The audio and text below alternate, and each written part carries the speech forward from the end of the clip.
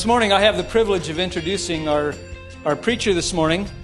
I asked Scott if I could have this honor. Scott's known him much longer than I have as a friend, a co-instructor at the seminary, a fellow cowboy.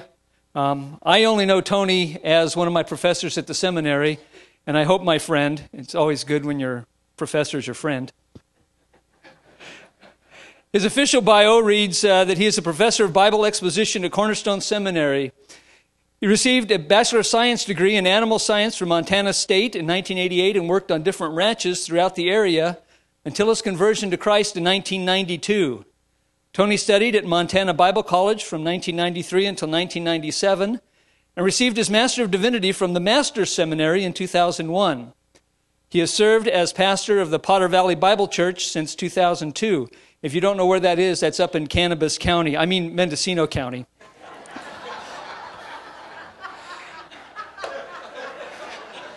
Tony was a speaker at our Many Men's Conference this past weekend and did a very, very outstanding job. Amen, guys? Amen. He opened up with Philippians 3, 7, and 8, and that was the theme through the conference. And a couple of the notes that I took was he talked about at first the surpassing value of knowing Christ, counting all else as rubbish. And before I bring him up, I want to tell you a little bit about him. How many of you have heard of the book, the best-selling novel, The Horse Whisperer, or saw the movie with Robert Redford called The Horse Whisperer? It's about a guy named Buck Brannaman. He was the real-life inspiration for both the novel and the movie. What you don't know is that Tony not only talks the talk, but he walks the walk. At Shepherd's Conference, I found out from a member of Tony's church that Tony rode with Buck Brannaman, that Tony is every bit the cowboy that Buck Brannaman is. And in fact, according to James, probably a better cowboy. But you see, Tony counted all of that as rubbish to know the surpassing value of knowing Christ. And so he went a different path. You see, Tony will tell you that while Buck Brannaman may be an inspiration to some, to Tony, Jesus Christ is the inspiration. Amen? And while Buck Brannaman was in a best-selling novel, Tony is in a better book. He's in the Lamb's Book of Life. Buck Brannaman says, horses are incredibly forgiving. They fill in places we're not capable of filling ourselves. They've given people a new hope, a new lease on life. But Tony will tell you that it is Jesus who forgives you. Jesus completes you, and Jesus gives you a new lease on life. So as Tony comes up, let's give him a Grace Bible Church welcome, and let's hear what this man of God has to tell us this morning. Tony? I wish all that was true, but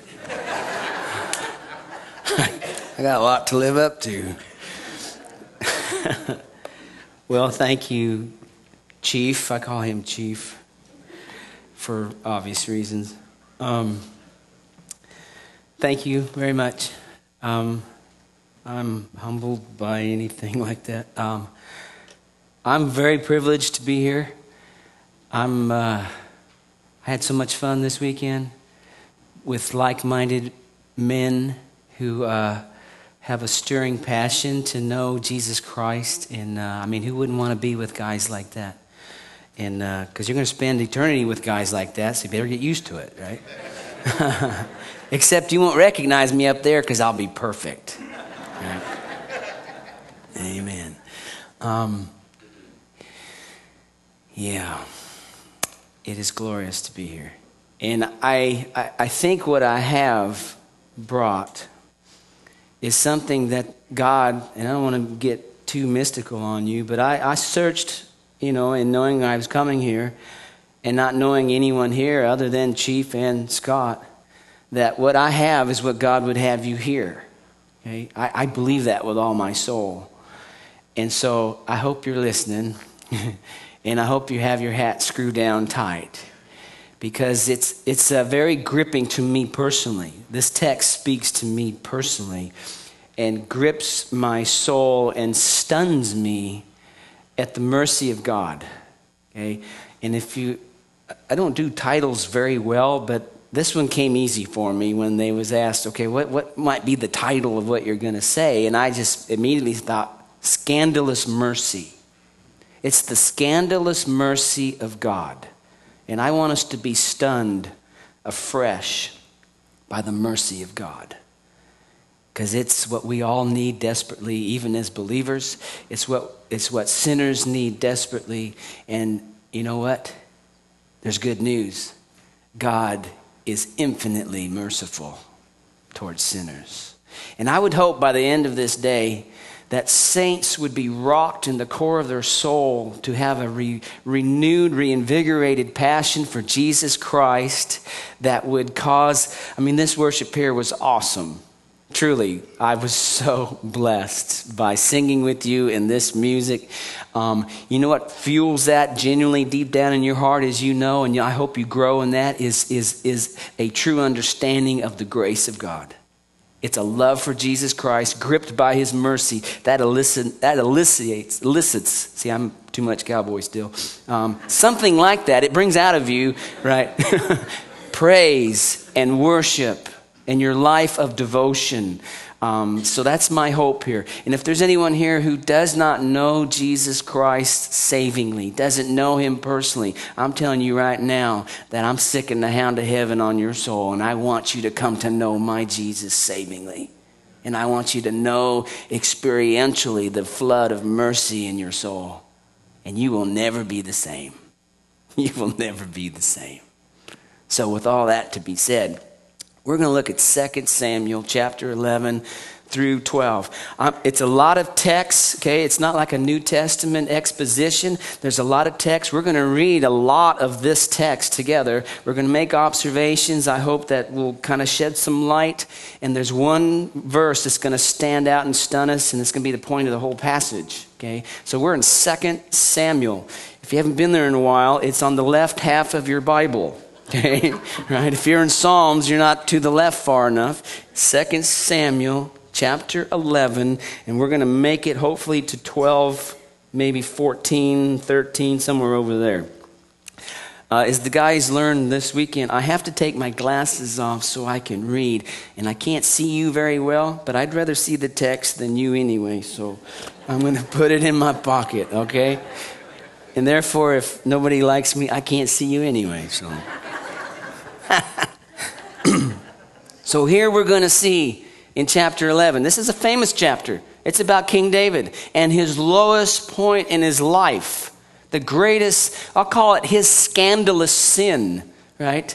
It's his sin with Bathsheba and the murder of Uriah. It doesn't get any lower than that. And this is a man who's after God's own heart. This is King David of the Jews, the one in chapter 7 that God made a covenant with David. He was saying to David, your kingdom will be established and you will have a son to sit on your throne forever. It's after that this happens. King David's great scandalous sin. Now let's just pick it up in verse 1. We're going to read down through here, make some comments, and work our way to 12. Okay, and here in the first 5 verses, we get introduced to the problem. And then it happened, verse 1, in the spring at the time when kings go out to battle. It's because the weather turns good, and kings who like to fight, they pick it up again, right? Let's get after it, right? And that David sent Joab and his servants with him and all Israel, and they destroyed the sons of Ammon and besieged Rabbah. So they had victory. A great victory over their enemies. But then what's the next word in verse 1 after that period? But. Always pay attention to contrast when you're reading Scripture. There's something said that finishes the verse for a purpose. Oh, by the way, but David stayed at Jerusalem. Now remember, in the spring is when kings go out to battle. Why is that phrase put in there? There's something wrong here that gets your attention. But David stayed at Jerusalem. He wasn't doing what he should be doing. He sent his army and his warriors out to battle, and he was relaxing back at home at Jerusalem. Now there's a problem. It's stated that way on purpose. The Holy Spirit wants us to grab hold of that. That's like a tumbleweed blowing and catching into a barbed wire fence. Pay attention there, right? It's stuck in the fence. But David stayed at Jerusalem. Verse 2. Now when evening came, David arose from his bed. I think it's an afternoon siesta is the idea. It gets hot there. And walked around on the roof. They had flat roofs in those days of the king's house. And from the roof, he saw a woman bathing. And the woman was very beautiful in appearance, which means she was easy to look at, right? She was a fox, right? He didn't just look and look away. He kept on looking. Now we got problems here. The king is looking at this woman who is bathing. Verse 3. So David sent and inquired about the woman. He can do that. He's king. And one said, is this not Bathsheba, the daughter of Eliam and the wife of Uriah the Hittite? Now there's something I want you to see here. This title for Bathsheba begins to tell us about some things that you wouldn't come to know unless you kind of search this out. The daughter of Eliam. Eliam now is one of the mighty men of David. One of his inner circle warriors. And he is the son of Ahithophel, which is David's most trusted counselor. Okay?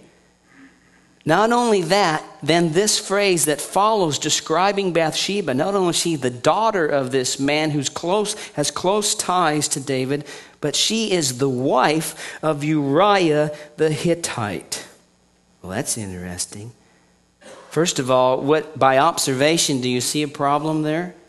Wife, that's a big word with a big problem when it ain't your wife you're looking at, right? Uriah the Hittite. This is a foreigner, Hittite. This is one of the folks in the land of Canaan when Joshua was going in to take over after Moses died and they crossed the Jordan River and he was going to lead the Israelites into the promised land. These are some of the tribes of people who were to be expelled from Canaan, Hittites. But Uriah, interesting, his name means the Lord, Yahweh, is light, which shows he's a convert. This is a Hittite who has decided to join in to the Israel religion and became a worshiper of Yahweh. And he also is a valiant warrior of David. He is one of his 30 choice inner circle special forces, right? Secret service men. This lady belongs to men that are very close to David. And he looks down upon her. Look at verse 4. We get some bad stuff going on here now, right?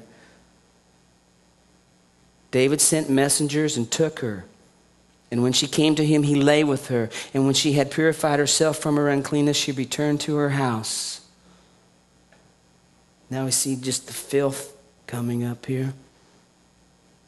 The woman conceived and she sent and told David and said, I'm pregnant. I'm pregnant. Well, you can't hide those things, right? This crime will become public. She is pregnant. And David has sinned a great sin, obviously. Now, verse 6, he goes on here. And David sent to Joab, because now he's going to kind of coerce his way and try to fix this problem. He's got the answer. Let's bring Uriah home from the battle. Verse 6, send me Uriah the Hittite. So Joab sent Uriah to David. And when Uriah came to David, David asked concerning the welfare of Joab and the people and the state of the war. Can you imagine being Uriah coming back from combat and he asks you this stupid question? You could ask anybody that, right? But Uriah comes back. He's faithful to his king. Verse 8. Now this is where David tries to fix his problem. By the way, before we read 8, would you not agree with me that what David has done is, we could term it scandalous? Scandalous? Right? Look at verse 8. David said to Uriah, go down to your house and wash your feet. What a strange thing to tell him. What do you think he means by that? Wash your feet. What do you do before you go to bed? You wash your feet. This is like a euphemism for Uriah. Why don't you go home and sleep with your wife? You've earned it. You've been out of combat. Why don't you go home and, enjoy your woman? Wash your feet. That's what he means by that. David doesn't care about his feet. And Uriah went out. Look at the righteousness of a faithful soldier, who, by the way, is not an Israelite. He's more righteous than King David. Uriah went out in verse 8 of the king's house, and a present from the king was sent out after him. David's really trying to smooze this dude, right? Verse 9, but Uriah, he did not go home. He did not do that. He slept, in verse 9, at the door of the king's house with all the servants of his Lord, and did not go down to his house. Fascinating, fascinating, fascinating. Well, look at what else it says when you get to verse 10. Now when they told David, saying, Uriah did not go down to his house, David said to Uriah, have you not come from a journey? Have you not come from a long way? You know what that means?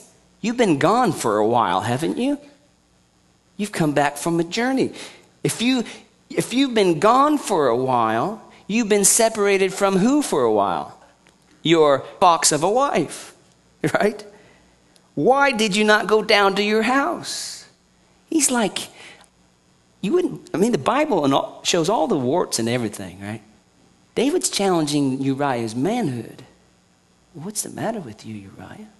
You've been gone a long time.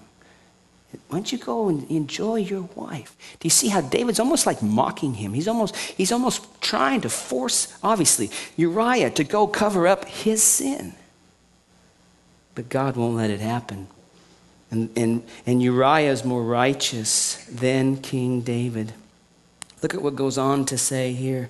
When you get to verse 11, Uriah said to David, the ark and Israel and Judah are staying in temporary shelters, and my lord Joab and the servants of my lord are camping in the open field. Shall I then go to my house and eat, to drink, and lie and be with my wife? See, he understood what he meant. But he can't do it because he's a loyal soldier. Should I have enjoyments when my comrades are out in battle? Remember, that's where David's supposed to be. The rest of verse 11, by your life and the life of your soul, I will not do this. And look what David begins to do and tries to do Uriah in verse 12. Then David said to Uriah, stay here today also and tomorrow, and I will let you go. So Uriah remained in Jerusalem that day and the next. Now David called him in 13. He ate and drank before him, and he made him drunk. His scandalous, despicable acts are growing, aren't they? They're getting worse. He wants to get him drunk now. And in the evening, he went out to lie on his bed with his Lord's servants. Notice, end of 13. But he did not go down to his house. Drinking. I've had lots of history with drinking in my past, okay? I understand it removes the natural inhibitions, right? How righteous is Uriah the Hittite that even in an intoxicated state, his righteous standard stays the same. Even a drunk Uriah is more righteous than a King David. Get on. Right? Verse 14. Now in the morning, David wrote a letter to Joab. He's panicking now. Verse 14 is the bottom of the rung. King David has reached the bottom. He wrote a letter. Fascinating. David wrote a letter to Joab. And who did he send it by? He gave it to Uriah. That even adds, that's just despicable, isn't it? He didn't have enough class to send it by some other runner. He gave the death sentence to the guy whom he wants dead to deliver it to the general. That's despicable. That just ticks me off. Right? Someone ought to do something about this. Right? Verse 15, he had written in the letter, this is what he wrote. Place Uriah in the front of the fiercest battle and then run away so that he may be struck down and die. So it was as Joab kept watch on the city that he put in verse 16, he put Uriah at the place where he knew there would be valiant men. The men of the city went out and fought against Joab, and some of the people among David's servants fell. And look at the end of verse 17. David's plan has finally come to fruition. He finally got done what he wanted to get done. Uriah the Hittite also died. That's a sad verse. It's a very sad verse. Skip down to verse 22 for the sake of time. The messenger departed and came and reported to David all that Joab had sent him to tell. 23, the messenger said to David, the men prevailed against us and came out against us in the field, but we pressed them as far as the entrance of the gate. Moreover, the archers shot at your servants from the wall, so some of the king's servants are dead. And then it repeats this, and your servant Uriah the Hittite is also dead. Do you see an observation there that even makes it even worse? Your servant. King David, your servant. He is dead. And David's response even makes me even more upset with David. Look at 25. David, in this phony, pious, holy answer, David said to the messenger, thus you shall say to Joab, do not let this thing displease you. For the sword devours one as well as another. Hey, in combat, people die, is what he says. Make your battle against the city stronger, overthrow it, and so encourage him. What a despicable, that's a politician right there. Right? How about a bad politician? Not all of them are bad. That's a bad politician right there. That's a phony, counterfeit answer, isn't it? Would you agree with me? Is that scandalous? David is despicable, is he not? Can't get an amen out of that? Amen. Does he tick you off yet? He should. If you read this in the paper, you'd say, get that dude. Right? Either that or we vote for him. 26. Right?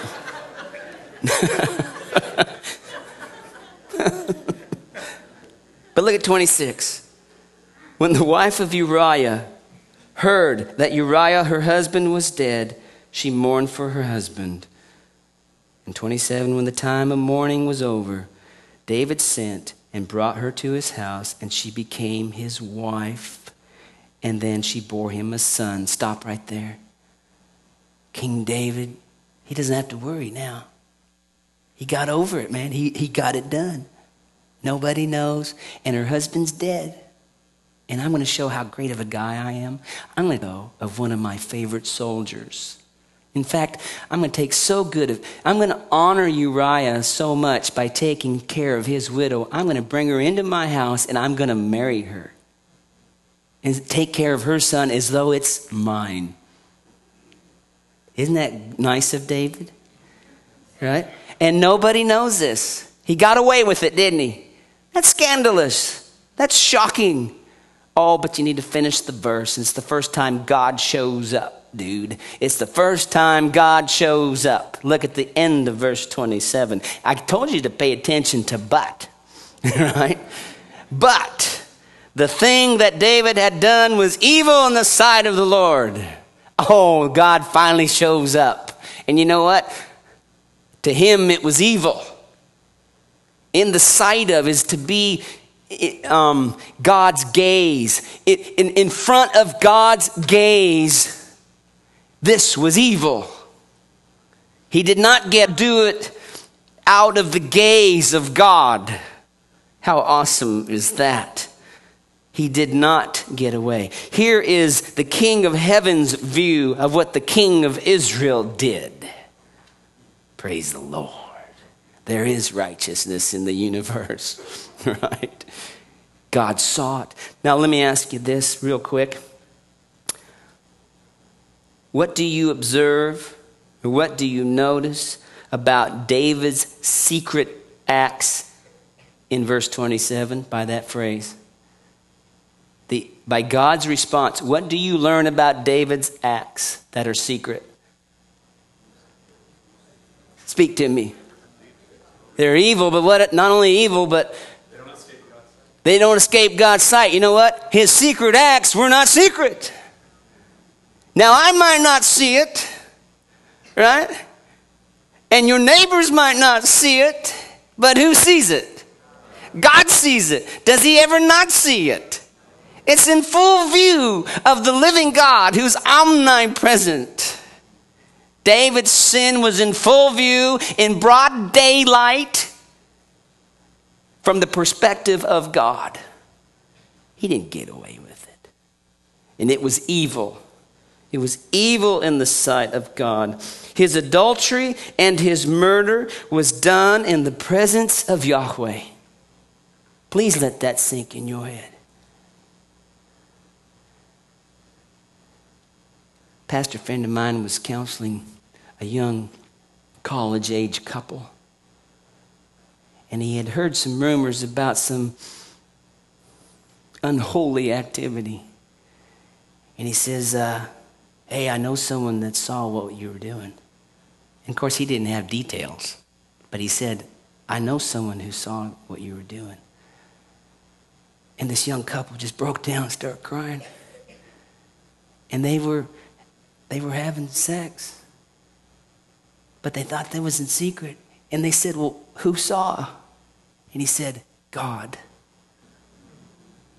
God. And they said, that's it? Yeah, that's it. God did. David, King David, God saw. God saw. Nothing goes unnoticed, whatever happens. You cannot go where God cannot see. A secret sin on earth is an open scandal in heaven. A secret sin on earth is an open scandal in heaven. Can I remind you, just to remind you, of Psalm 139, the first few verses. O Lord, you have searched me and known me. You know when I sit down and when I rise up. You understand my thought from afar. You scrutinize my path and my lying down, and are intimately acquainted with all my ways. Even before there's a word on my tongue, behold, O Lord, you know it all. You have enclosed me from behind and before, and you laid my hand upon me. Such knowledge is too wonderful for me. It is too high, I cannot attain it. And then verse 7 says, where can I go from your spirit? Or where can I flee from your presence?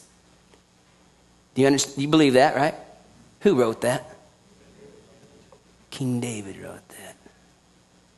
King David wrote that. Wow. Back to 2 Samuel if you've drifted off. So then, the thing that David did was evil in the sight of the Lord. Now the Lord is going to act. Verse 1. The Lord sent Nathan to David. And he came to him and said, and he tells a parable, he tells a story to get his attention. And remember, what did David do before he was king? He was a shepherd. And as a shepherd, and as a good shepherd, he loved his sheep. He understands this story. Look at the story. There were two men in one city. One rich, that refers to David. One poor, that refers to Uriah. The rich man had a great many flocks and herds, but the poor man had nothing except one little ewe lamb, and that would be Bathsheba, which he bought and nourished, and it grew up together with him and his children. And it would eat of his bread and drink of his cup and lie in his bosom, and was like a daughter to him. Now a traveler came to the rich man, and he was unwilling to take from his own flock or his own herd to prepare for the wayfarer who had come to him. Rather, he took, look at this, he took the poor man's ewe lamb and prepared it for the man who had come to him. That's scandalous. And David understands it. Look at verse 5. David's response. Then David's anger burned greatly against him. By the way, Nathan's probably the bravest man in the Bible. Preachers need to learn from Nathan, man. It doesn't matter who sins, you go after it. Out of a love for God and a love for the man. And he said to Nathan, as the Lord lives, King David speaking, surely the man who has done this deserves to what? To die. Verse 6, he must make restitution for the lamb fourfold. That's from the Mosaic law. Because he did this thing and had what? No compassion. He's describing himself unwittingly. He's condemned himself unwittingly. The one who has done this deserves to die. And David says he's had no compassion on Uriah. He's basically saying he had no compassion on Uriah or Bathsheba. He just trampled them. And then like a thunderbolt, look what Nathan says. I love Nathan. You are that man. Oh, you talk about caught, drawn up short, right? He hit the end of his lead rope right there. Woo! Pulled him back short. Oh, stuck in the heart. You are that man. Verse 7, thus, and now he gives the Lord's answer. Look at how many times I is used in this verse. God speaking through the prophet. It is I who anointed you king over Israel. I gave you that privilege. It is I who delivered you from the hand of Saul. I protected you. Verse 8, I also gave you your master's house and your master's wives into your care. I gave you the house of Israel and Judah. And if that had been too little, God says, I would have added to you many more things like these. God's not miserly. He's not limited in his blessing. He says to David, in essence, I would have given whatever you needed. Look at verse 9. And now gets to the heart of the matter in David. But why have you despised the word of the Lord by doing evil in his sight? Do you see that? Why did he do evil? It's because he despised the word of the Lord. And look what he repeats in verse 9. You have struck down Uriah the Hittite with the sword, murder, and have taken, notice, his wife to be your wife. That's murder and adultery. And have killed him. And he repeats it with the sword of the sons of Ammon. Do you see the point here? God is emphasizing his sin, and he's showing how the depth of his sin and the scandalousness and the despicableness of his sin by saying, if you would have asked me for anything, I would have given you anything you needed. But you've despised my word. You have rejected my word by committing open adultery and murder. Man. Verse 10. Now, therefore, the sword. Now, this is immediate judgment on David. Therefore, the sword shall never depart from your house because you despise me. Look at that. Despise the word in 9. He says, despise me in 10. If you despise the word of God, you cannot disassociate that from the author of the book. You despise the word, you despise God. You can't love God and disregard the Bible. If you love God, you love the Bible. Because it's his word. Well, David was acting like a pagan. A man after God's own heart, acting like a pagan. And a Hittite is more righteous than the Israelite. And look at what it says in 10. It will not depart from your house because you have despised me and have taken the wife of Uriah the Hittite to be your wife. He's just re-emphasizing the despicableness of his adultery. 11. Thus says the Lord, behold, I will raise up evil against you from your own house, and I will even take your wives from before your eyes and give them to your companion, and he will lie with your wives in broad daylight. That was Absalom, his son. Verse 12, indeed, you did it secretly, but I will do this thing before all Israel and under the sun. That which God has always known, sometimes he will make known. Now, let me ask you this. According to Leviticus and Deuteronomy, what is the Mosaic's judgment on adultery? Death for both of them. Murder? Mosaic law says what? Stone him. That's the word of the Lord to King David. Yes? All right. So we got that understood, right? All right.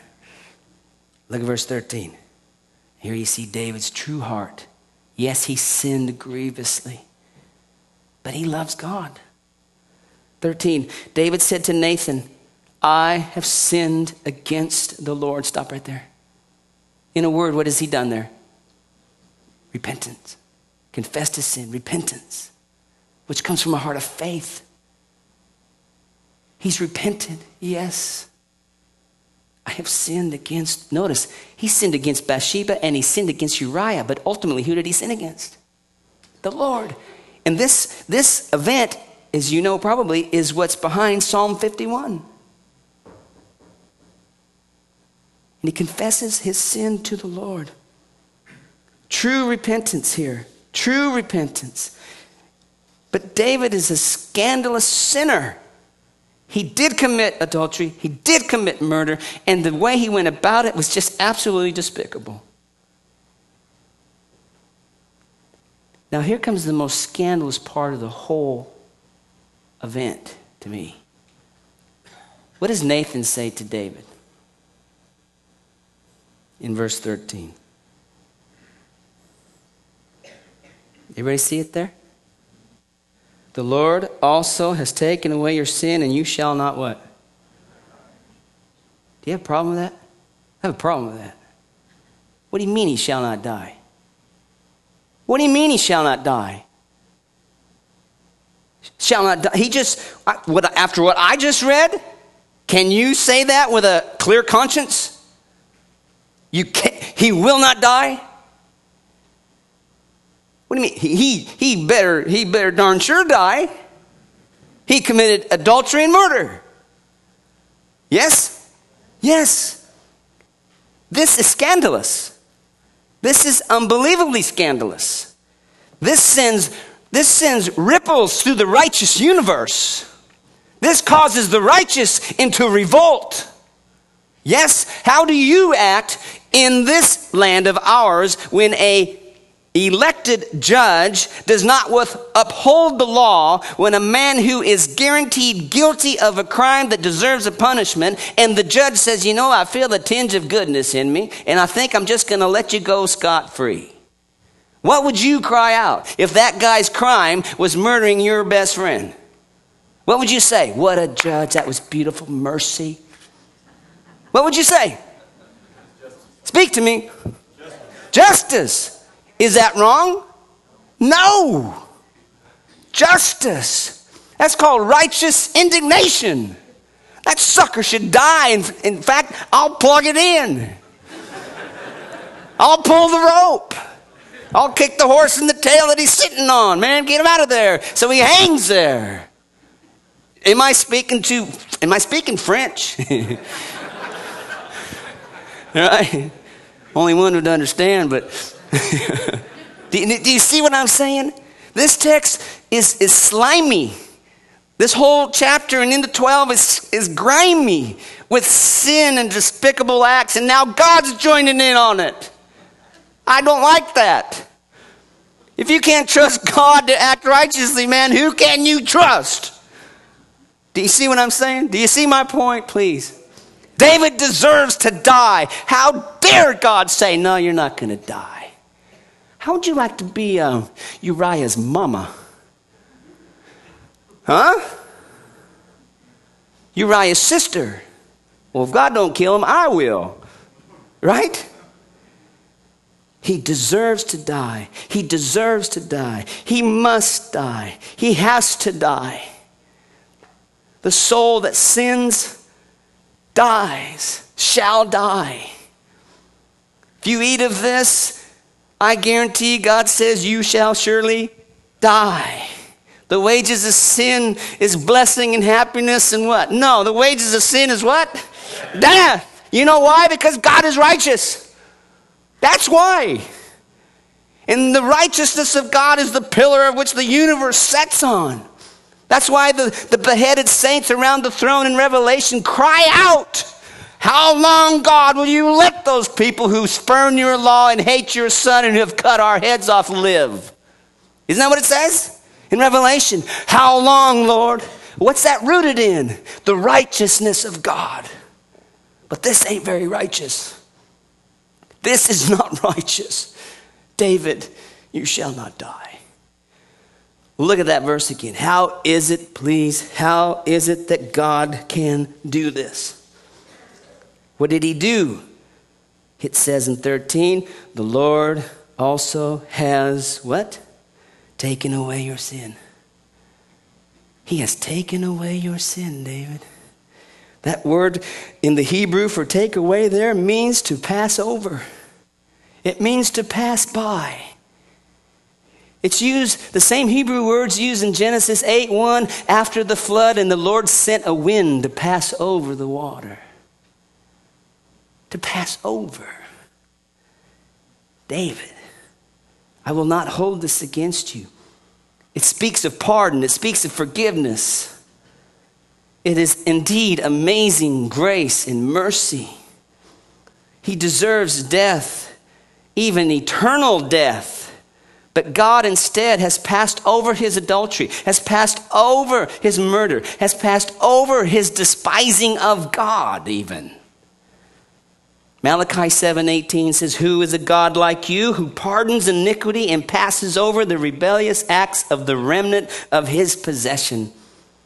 He does not retain his anger forever because he delights in unchanging love.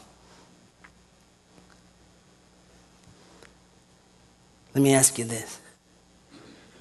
Since I got you aroused and hopefully angry at David and at God, you should be angry at God in my sequence here.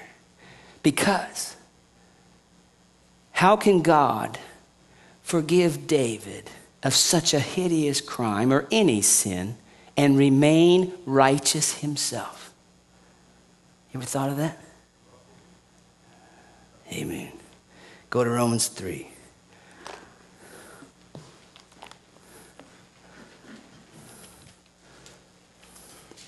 Go to Romans 3. How can God forgive David and remain righteous? You know what? God must vindicate his righteousness. In my eyes, right? And in yours. How about the holy angels who've never sinned and only do righteousness? And when they just cringe when they look down and see unrighteous acts. How long, Lord, will you send us to go down there? Send us. Send us. We will uphold your holiness. Think of the fallen angels. God, you're not the one who you say you are. You're not righteous. So he has to vindicate his righteousness in order to for King David to be forgiven. There has to be something done. Look at 25 of Romans 3. Whom God displayed, this is speaking of Jesus Christ coming off of verse 24, Romans 3:25. Whom God displayed publicly as a propitiation in his blood through faith. Propitiation is to a payment that appeases the wrath of God. Notice, this was to demonstrate. God is putting on a demonstration through the propitiatory death of Jesus Christ. This was a demonstration of what? His what? His righteousness. Don't lose that. God is vindicating his righteousness here in Romans 3, which vindicates his forgiveness of David back in Samuel 12. How can God forgive David? Because of the propitiatory death of Jesus Christ. This was to demonstrate his righteousness. Notice what it goes on to say. Because in the forbearance of God, what did he do? He passed over. There's our word. He passed over. David, the Lord has passed over your sins. You shall not die. And here it says right here, because in the forbearance of God, God, passed over the sins previously committed. What sins is he talking about? Murder and adultery and despising of God. We're using David as our topic. Do you see? God can forgive a sinner, though he is deserved of death, and remain righteous. Because on the cross of Christ, Jesus Christ, the God-man, took the full penalty of the righteous wrath of God. And his life was a propitiation that pays, appeases, placates, absorbs the wrath of God. And God is righteous and he must punish sin. And you know what? He did in his son Jesus Christ. He was the whipping boy so that sinners could be forgiven and pardoned, full pardon, complete pardon. David, you shall not die. You know what? Tony, you shall not die, though you deserve it 1,000 times over, because I whipped my son in your place. This is what he says. He passed over the sins previously committed. Even in the Levitical law, all those sacrifices of those animals, that didn't forgive anybody. Hebrews tells me that. If they did, what's the need for the Lamb of God? those sacrifices were done in faith, and they pointed to the greater sacrifice. You see?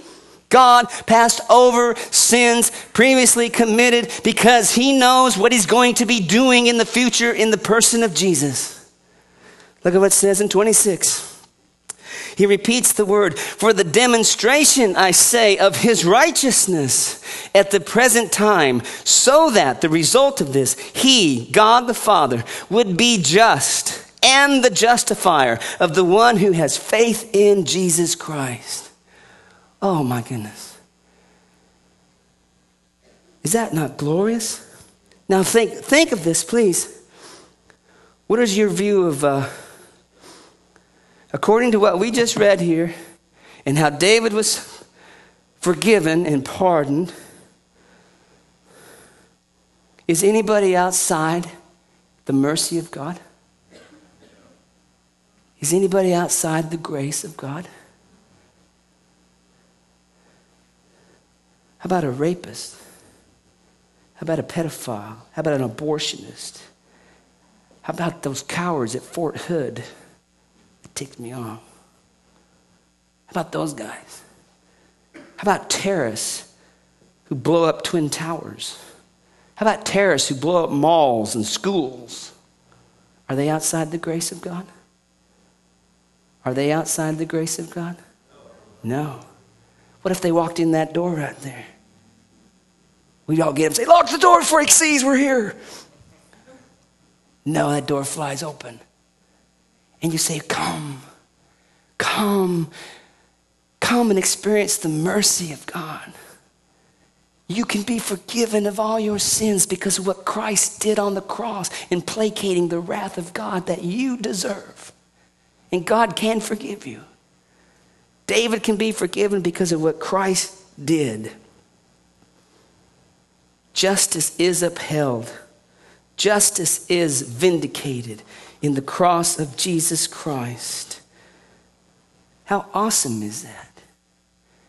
I want to just throw this at you. Do you realize that you and I are as bad as David? We're more like David than we are like Jesus, let me tell you. Amen? In practice, I am more like David, even as a redeemed person, than I am like Jesus. What's that mean then? You don't need mercy anymore? You're now that you're saved and you're walking with Jesus and things are cool, things at home are lining up nice, your kids greet you in the morning, your wife even kisses you on the cheek. Hey, life's good, man. You don't need mercy anymore. I'm actually a gift to God. God ought to be awful glad I even showed up today. Right? You laugh because I think sometimes we think that way. Maybe not here, but up there we do. Do you see, I want to just have this grip us. Because we're more like David. Therefore, like David, we need what? Mercy. His mercies are new every morning, says Lamentations. We need mercy every day. We need his pardoning, sovereign, omnipotent grace and sovereign, omnipotent mercy. Don't we? Not only does that affect us in how we treat one another, how we view God, how we think of unbelievers, it just changes our whole life. It's like that old famous saying when it's speaking of a ranked sinner who's not converted yet, there go I but for the grace of God. That's why I know you're so focused here on the person of Jesus Christ, because he's the only answer and the only hope. Saints need Jesus as much as sinners need Jesus.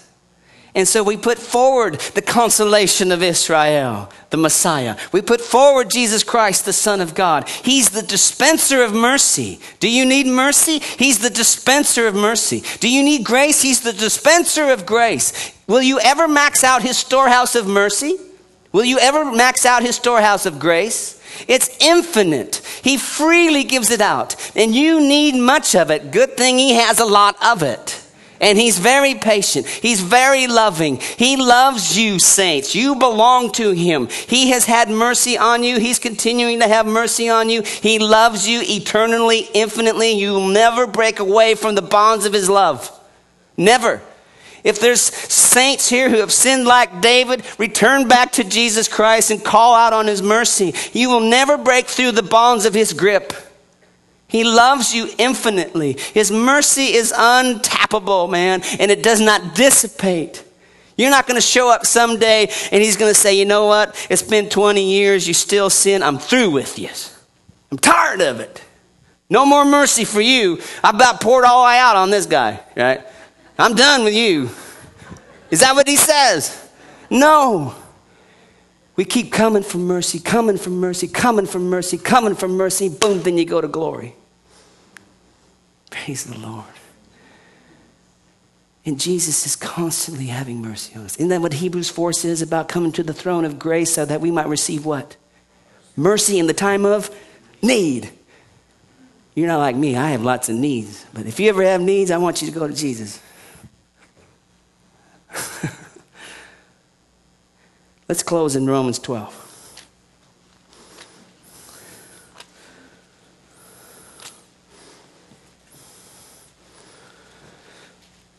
Romans 12. One verse. Very famous verse. But you see our word mercies, and it's in the plural. Notice what it says.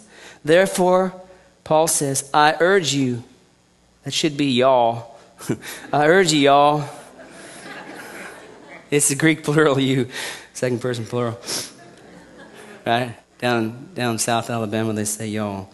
Therefore, I urge y'all, brethren, by the mercies of who? God. Look at the impact or the, what would you say, the responsibility, the burden on the one who has received the mercies of God. We are to present your bodies as a living, holy sacrifice acceptable to God, which is your spiritual service of worship. Look at the impact of mercy on us. It causes us to be Christ worshipers. It moves us to give our life away to serve the one who has had so much mercy on me. Can I do anything else? To not do verse 1, beloved, is to be insane. It's to be illogical. Notice, it's to be unreasonable. How can you look at the mercies of God shown to you in the Lord Jesus Christ in particular, and how he has pardoned you of all your sin and continues? How can you observe that, look at that, and not present your bodies as a living, holy sacrifice? That's why you sing so loud here, right? You're gripped by the mercy of God and his glory. May it continue. And may you take this merciful God, this merciful Christ, take him out into your work, take him out into your home, take him out into your sphere of influence, and preach the mercy of Christ. Preach him. Preach him. Amen? Amen. Shall I pray? Father, we are grateful for your mercy and your grace shown to us in the Lord Jesus Christ. I pray, Father, for anyone here who has never experienced your mercy, that you show them even now that they are a great sinner, but you are a greater Savior. So bless them with salvation. Bless the saints, Father, with a reinvigorated passion for Jesus Christ. And may the mercy of you be brought even deeper into their attention, into their mind, and that it would just produce in them a more greater love for the Son. Thank you for loving us first, Father. We love you. May you be pleased with our words and our actions and our thoughts this day. In Jesus' name, amen.